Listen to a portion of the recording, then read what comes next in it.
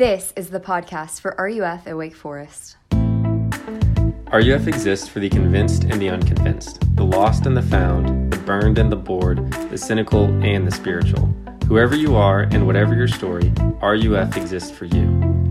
For more information, check out our Instagram at RUF Wake Forest.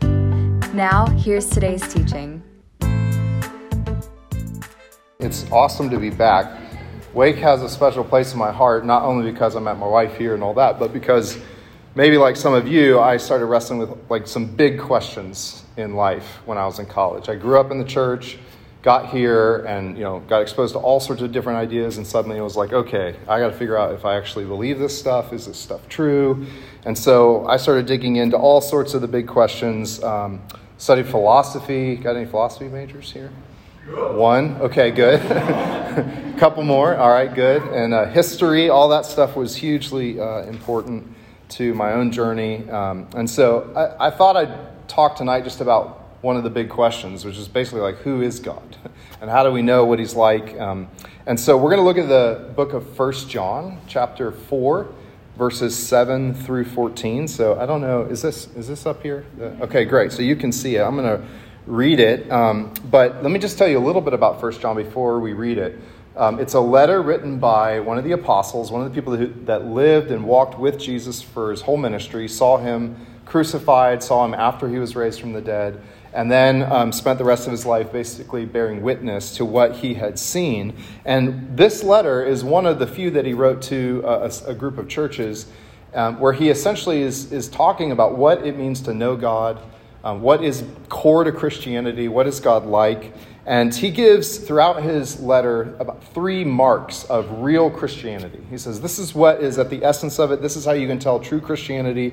And so he says it's got these doctrinal components, things you need to believe about God and about Jesus. And then he says it's also got this moral component. So you actually have to obey God's commands. And that means you also have to have this life where you're acknowledging all the ways you're not obeying God's commands, and you repent and you confess that to God. That's the rhythm of the Christian life. And then he says it's also got this relational component where you actually have an affection for God and for other people, in particular God's people.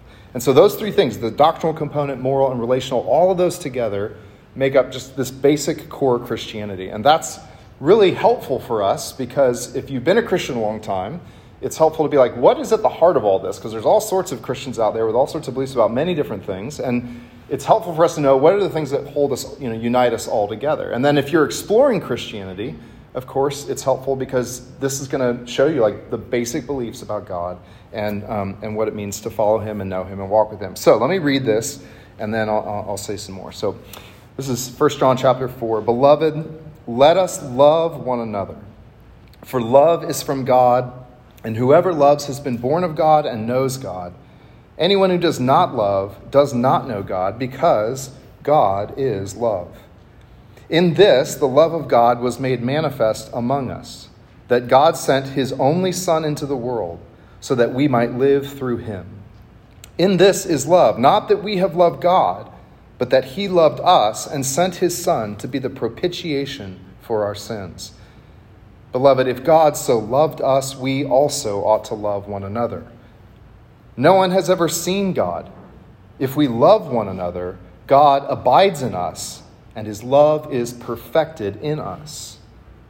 By this we know that we abide in him and he in us, because he has given us his Spirit, and we have seen and testified that the Father has sent his Son to be the Savior of the world. This is the word of the Lord. Thanks be to God. Let's just pray together. Father, we give thanks for your word, and we pray that the words of my mouth and the meditations of our hearts would be pleasing to you. In Jesus' name, amen. So the message is pretty simple tonight. I'm basically going to show us that John is telling us that as the beloved of God, the God who is love, then we need to love one another. That's the message. So we're going to explore these kind of very core of the Christian faith in 3 points. And the first is just kind of talking about this line, God is love. God is love. Now, John tells us that God is love. Very clearly, very explicitly, there in verse 8, he says it straightforwardly. God is love. What does he mean by that? He means that God is generous. He is self-giving for the good of others. Love entails actually willing, desiring the good of another person, even at a great cost to ourselves. It is a giving of ourselves for the joy and the good of another person. And this is a totalizing thing. It's not just in one part of their life. It's seeking their whole good, not in selective ways, but holistically. And it's not just a temporary thing. It's not something we will in a moment, but it is a enduring and steadfast willing of that person's good throughout time. Love must endure. It has limits that it places on us. We're bound to seek the good of other people in an ongoing way and in ways that bring life. Love always brings life to other people. It protects life. It bears fruit. That's what love is. And John says that is who God is. Now, notice the way I'm talking about love, the way that John intends us to hear this. Love is not just some feeling. Love is not just a sentiment. It's not just an affection that's temporary. It is an enduring desiring for the good of another, which requires that there is some sort of notion of what's actually good for that person apart from what I think or they think. There's an objective good to this person's life. And that means that John is kind of guarding against two different ideas of love that I think are very common today. One is just this kind of shallow sentimental love where we just we sort of have an affection for someone, a niceness, or maybe even like a romantic idea of love, that feeling that I had back there when the butterflies were going, when I met my wife and hung out with her and was getting to know her. It's just that, just kind of infatuated with her for a time. That's not what John is talking about. He's talking about the sort of love that actually plays out in a marriage, where over time, as you get into the nitty-gritty of life and you face hardship and people change and they betray you at times and they hurt you in certain ways, that you continue to be committed to their good despite how they treat you. It's not sentimental, it's costly, and it requires a connection to a person that brings pain and even loss into our life at times. That's one error, but John also guards against another common idea of love today, which I think is rampant, and that's this sort of unconditional affirmation of other people. When you talk to people about what love means today, generally that's what they mean, is that you just unconditionally affirm my sense of identity and the sense of meaning I've decided for my life and how I want to live, and you give me unconditional affirmation.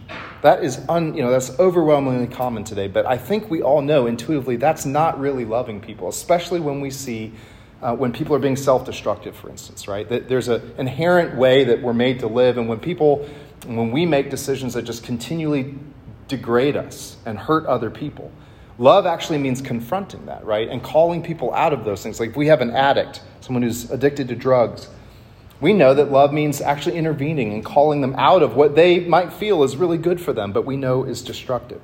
And so John's not talking about unconditional affirmation. He's not talking about sentimentalism. He's talking about a giving of ourselves and a giving of God's self that actually is for our good.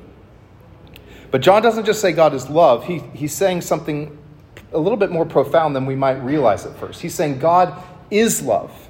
It's his very nature. He's making a comment about the essence of who God is. And this is why I think it's such an important question, because at least I was asking when I was where you are, who is God exactly? And how does this understanding of God compare to what other people say about who God is? John is saying that God is more than just a power or an energy that flows through everything. God is love at his very core. And he said a number of other things about God in this letter. He said God is life, that all life flows out of this fountain of God's overflowing life. And it says God is light. He is this indivisible, pure, and true God. But here he says God is love. And throughout the letter and throughout scriptures, we get all these different descriptions of God. We see that God is not different from his attributes. What do I mean by that? And maybe some of you philosopher guys might follow me here. But each of us can be described by a lot of what we might call accidents, things that aren't really at the core of who we are. Like, for instance, many of you have hair. I don't. I used to. Hair is not at the essence of who I am. It's an accidental feature of who I am. It came and it went, right? And many of us, we might be kind for a season, but as our character develops, we might become bitter and unkind people. Or maybe the opposite is true. We might be foolish at one point in our life, but as we grow and mature, we become wise. So wisdom and kindness and hair, these are accidental to who we are. But with God, love is not an accidental feature of who he is. It is at the essence of who he is. His attributes are his essence. God is unchanging and inseparable from his attributes.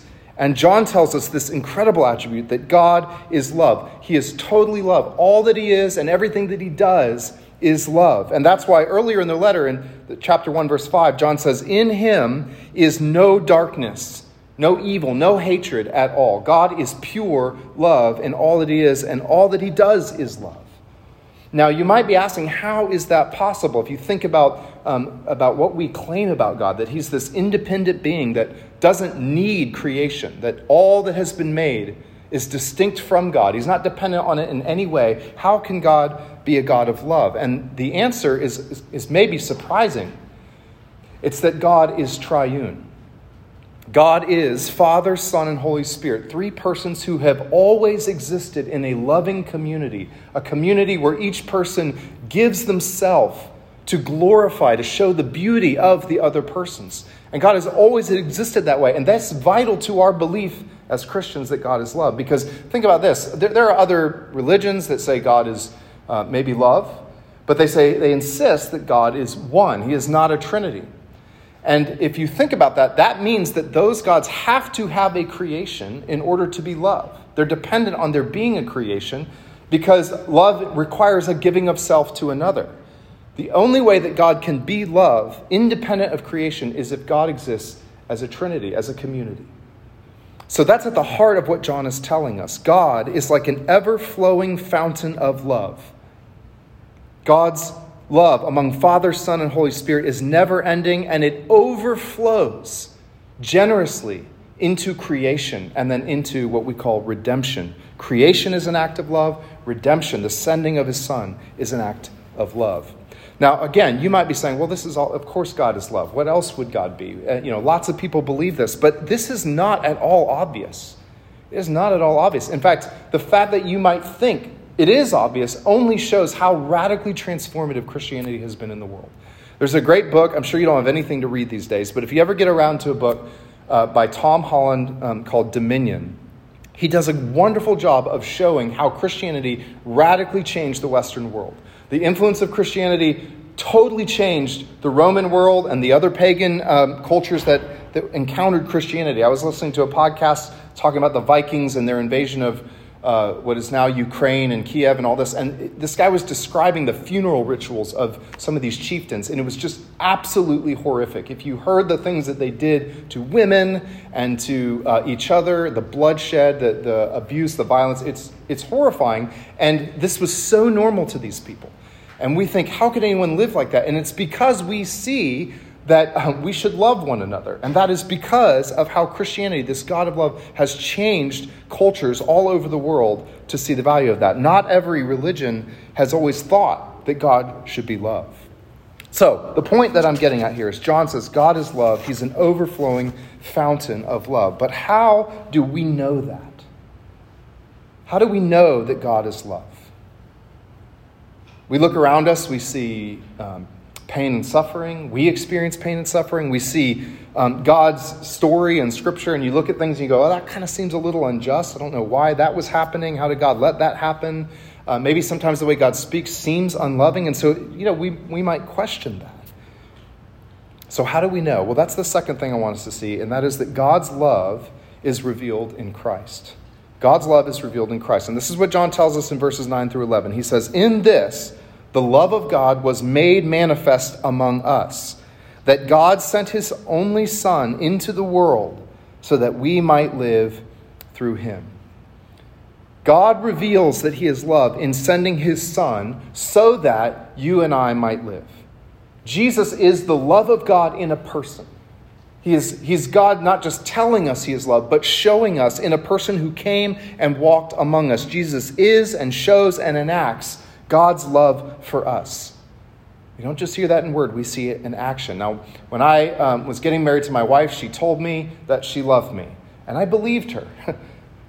And I should have. That was good. But over time, I came to really know that she loved me in an experiential way because I saw the way that she lived with me and the way she treated me and the grace that she showed me and the way that she's encouraged me and all the things that we know are loving behaviors. That's when I could really know in an experiential way that she loved me. It wasn't just her words, it was her action. And of course, parents do this all the time. They say, I love you to their kids. And then as kids grow up, and they see all the sacrifices parents make and all the energy and time they put, they realize, wow, I didn't realize how much my parents really did love me. I see it even more now. And that's how it is with God. We see that he sends his son into the world and he shows us his love for us. How does he do that? He does it by sending his son to be the propitiation for our sins. That's what he says in verses 9 and 10. He is the propitiation for our sins. What does that mean? It's a crazy word, but essentially it's just saying that Jesus is this sacrifice. He gives his life to bear the destruction and chaos of all the unloving ways that we live our lives. I played a little bit of soccer when I was younger, and we used to run. I had this one coach, and he would stand on the sidelines, and we'd be running laps, and he would just be barking at us, hurry up, go faster. And I did not like that coach. I don't think he liked us. But I had another coach after that who would make us run just as much, if not more, but he always ran with us. And that guy, I knew he loved us and he cared for us because he shared in our sufferings. He came beside us and he ran with us, and he did that to make us better soccer players. And that's in one sense what Jesus does. He comes into the world and walks beside us and actually bears the pain and the consequences and ultimately the death that we deserve because of all the ways that we fail to love one another in the world. Now, as modern people, we think, well, of course God loves us, right? I mean, why wouldn't he? We're wonderful. But, that's not the story the Bible tells. And I think when we're honest with ourselves, we know that we are not the most lovely of people. We all have those areas of our hearts. We have those thoughts. We've often done many things that if everyone knew about them, we would be filled with shame and horrified, and we know that people would run away from us. And God knows all that about us, and yet he loves us, and he shows that he loves us by sending his son to bear the death that we deserve. John says it explicitly in verse 10. He says, we have not loved God. And God loved us before we ever loved him. And this is why Christians believe in grace. Not only is creation a gift of God, this overflow of his generosity and life and love, but sending his son into the world to bear our death for us is also a gift. It is grace from God. Now, why did God do this? John tells us the goal in verse 9 is that we might live through the Son. That we might live through the Son. What does that mean? Well, there are two components to this, and there's an order to them. If you reverse these, you miss Christianity. Okay? There's an order to this, so don't miss it. First, to have life through the Son means to receive and rely upon the love of Jesus. To receive and rely upon the love of Jesus. To receive Jesus as the true communication of God to us. He's the true word from God. I love you. I am love. And then to receive that is to rely upon Jesus as the satisfaction for our failure to love. Right? We were created to love God with all that we are and to love our neighbors as ourselves. And all of us have failed to do that. And so we have to rely upon the love of God in Christ, who bore our death for us so that we might go through death and live again. That is how one becomes a Christian. That is how one continues to walk as a Christian.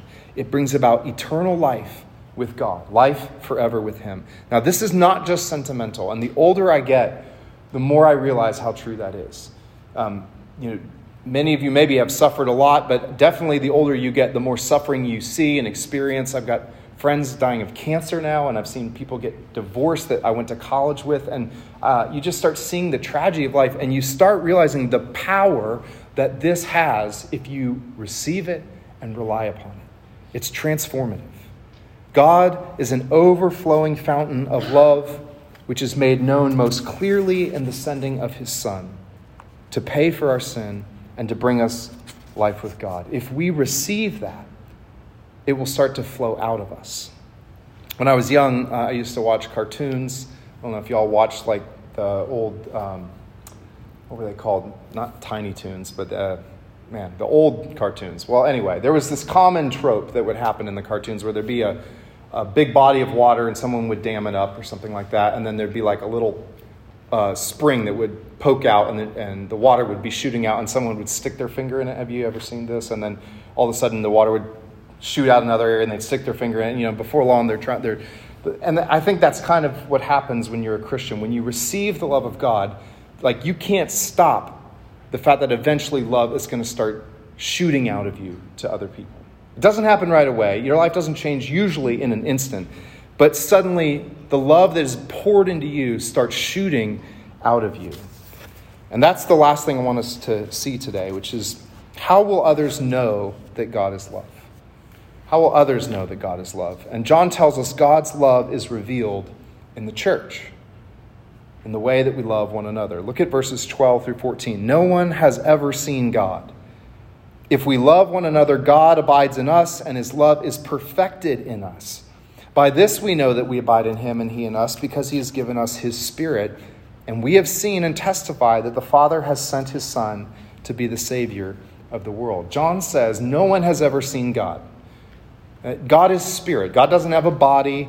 God isn't part of creation. No one has ever seen God. And so God took on human flesh in Jesus. And so people like John actually saw God in the flesh, veiled in the flesh, but they saw God in the flesh. But Jesus is gone, right? He's ascended into heaven. So how are people today going to know that God is love if they can't see Jesus in person, right in front of them, right? Some of you may wonder that. How can I know God is real? How can I know God is love if I can't see him? And John says it's because the Holy Spirit has been poured into our hearts, which results in love for our brothers and sisters in the church. Now, that may not be abundantly clear from reading this, but John's primary focus in this letter is to tell the people in the church that you know the real Christians by the ones who are actually loving the people in the church. It has huge implications also for our love for neighbors and those outside the church. But at the very least, John is saying, if the Holy Spirit is in you, then you will start loving Christ's church. That's what he means when he says his love is perfected in us. What he means by that is it's brought to completion. That is the goal of God's love for us in Christ, is that we would then love other people. That is love coming to its fruition, right? It doesn't mean we love perfectly, but that's the end of God's love. That's a goal of God's love. And he even says anyone who does not love God does not know God. That's how you can look in the church and beyond and say, who are real Christians? Who have really experienced the love of God? It's that there's a trajectory in their life. Not perfect again. It's a trajectory of increasingly learning to love others. And not in a sentimental way, but in the real nitty-gritty way that imitates the love of God for us in Christ. And I think we all know this.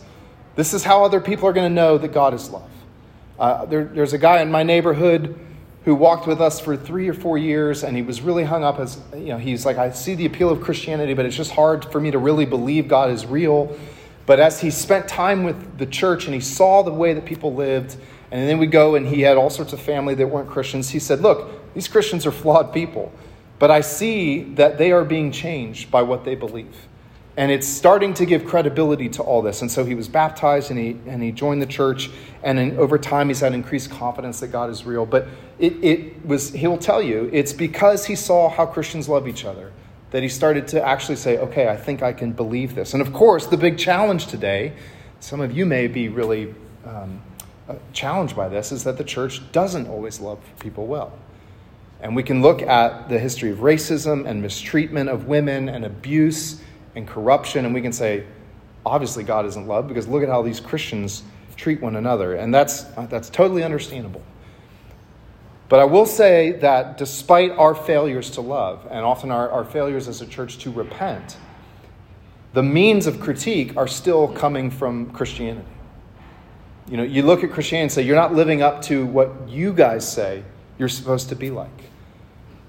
And so maybe in that is some sense that there's truth in this, that the church falls short of its own standard and we have to be critiqued and renewed by what we say we believe. If you're a Christian, you need to hear that you have to love God's people if you're following Jesus. That's part of what John's getting at here. If you've experienced the love of God in Christ and you've received that love and you're relying on the love of Christ, then you have to develop over time a love for God's people and join them, as flawed as they are. And this is a hard thing in our day and age, right? Because so many churches are, we're horrible people. And we've got so many failures. And maybe we don't want to be associated with that. But the reality is the church is filled with sinners, and you're one of them. And if you love Jesus, you've got to be part of his church. And so, baptism is the way you enter that, right?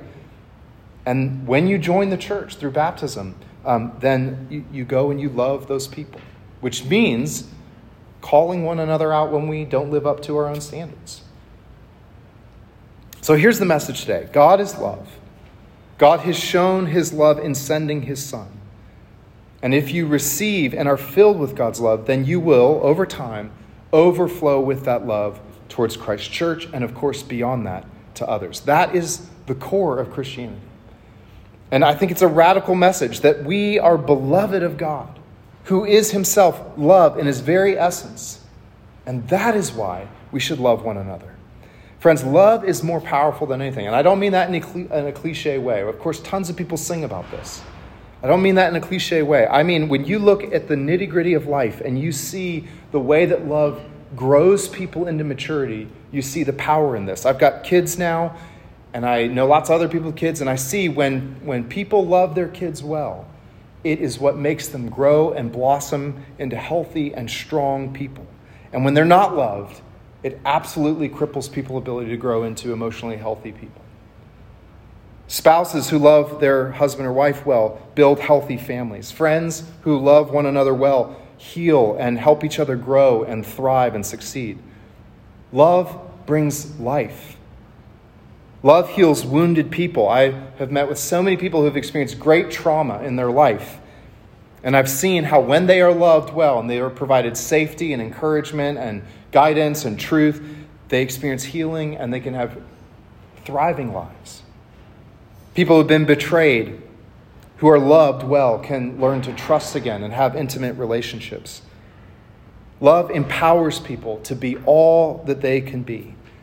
And so I'm telling you all this not because love, God is love, that is not just a sentimental pie-in-the-sky thing. It is incredibly powerful. And if you receive that God is love, through and through, when you receive that, it changes you and it slowly becomes a channel of love to other people.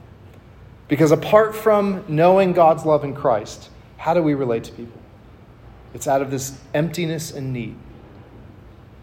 We're always relating to other people to get something, whether it's affirmation, attention, it could be money, it could be pleasure, it could be excitement, it could be understanding, advantage in life, it could be any number of things, but we relate to people out of this emptiness and need that is meant to be filled by the love of God, the one who made you and sent his Son to die for you so that you could have life through him.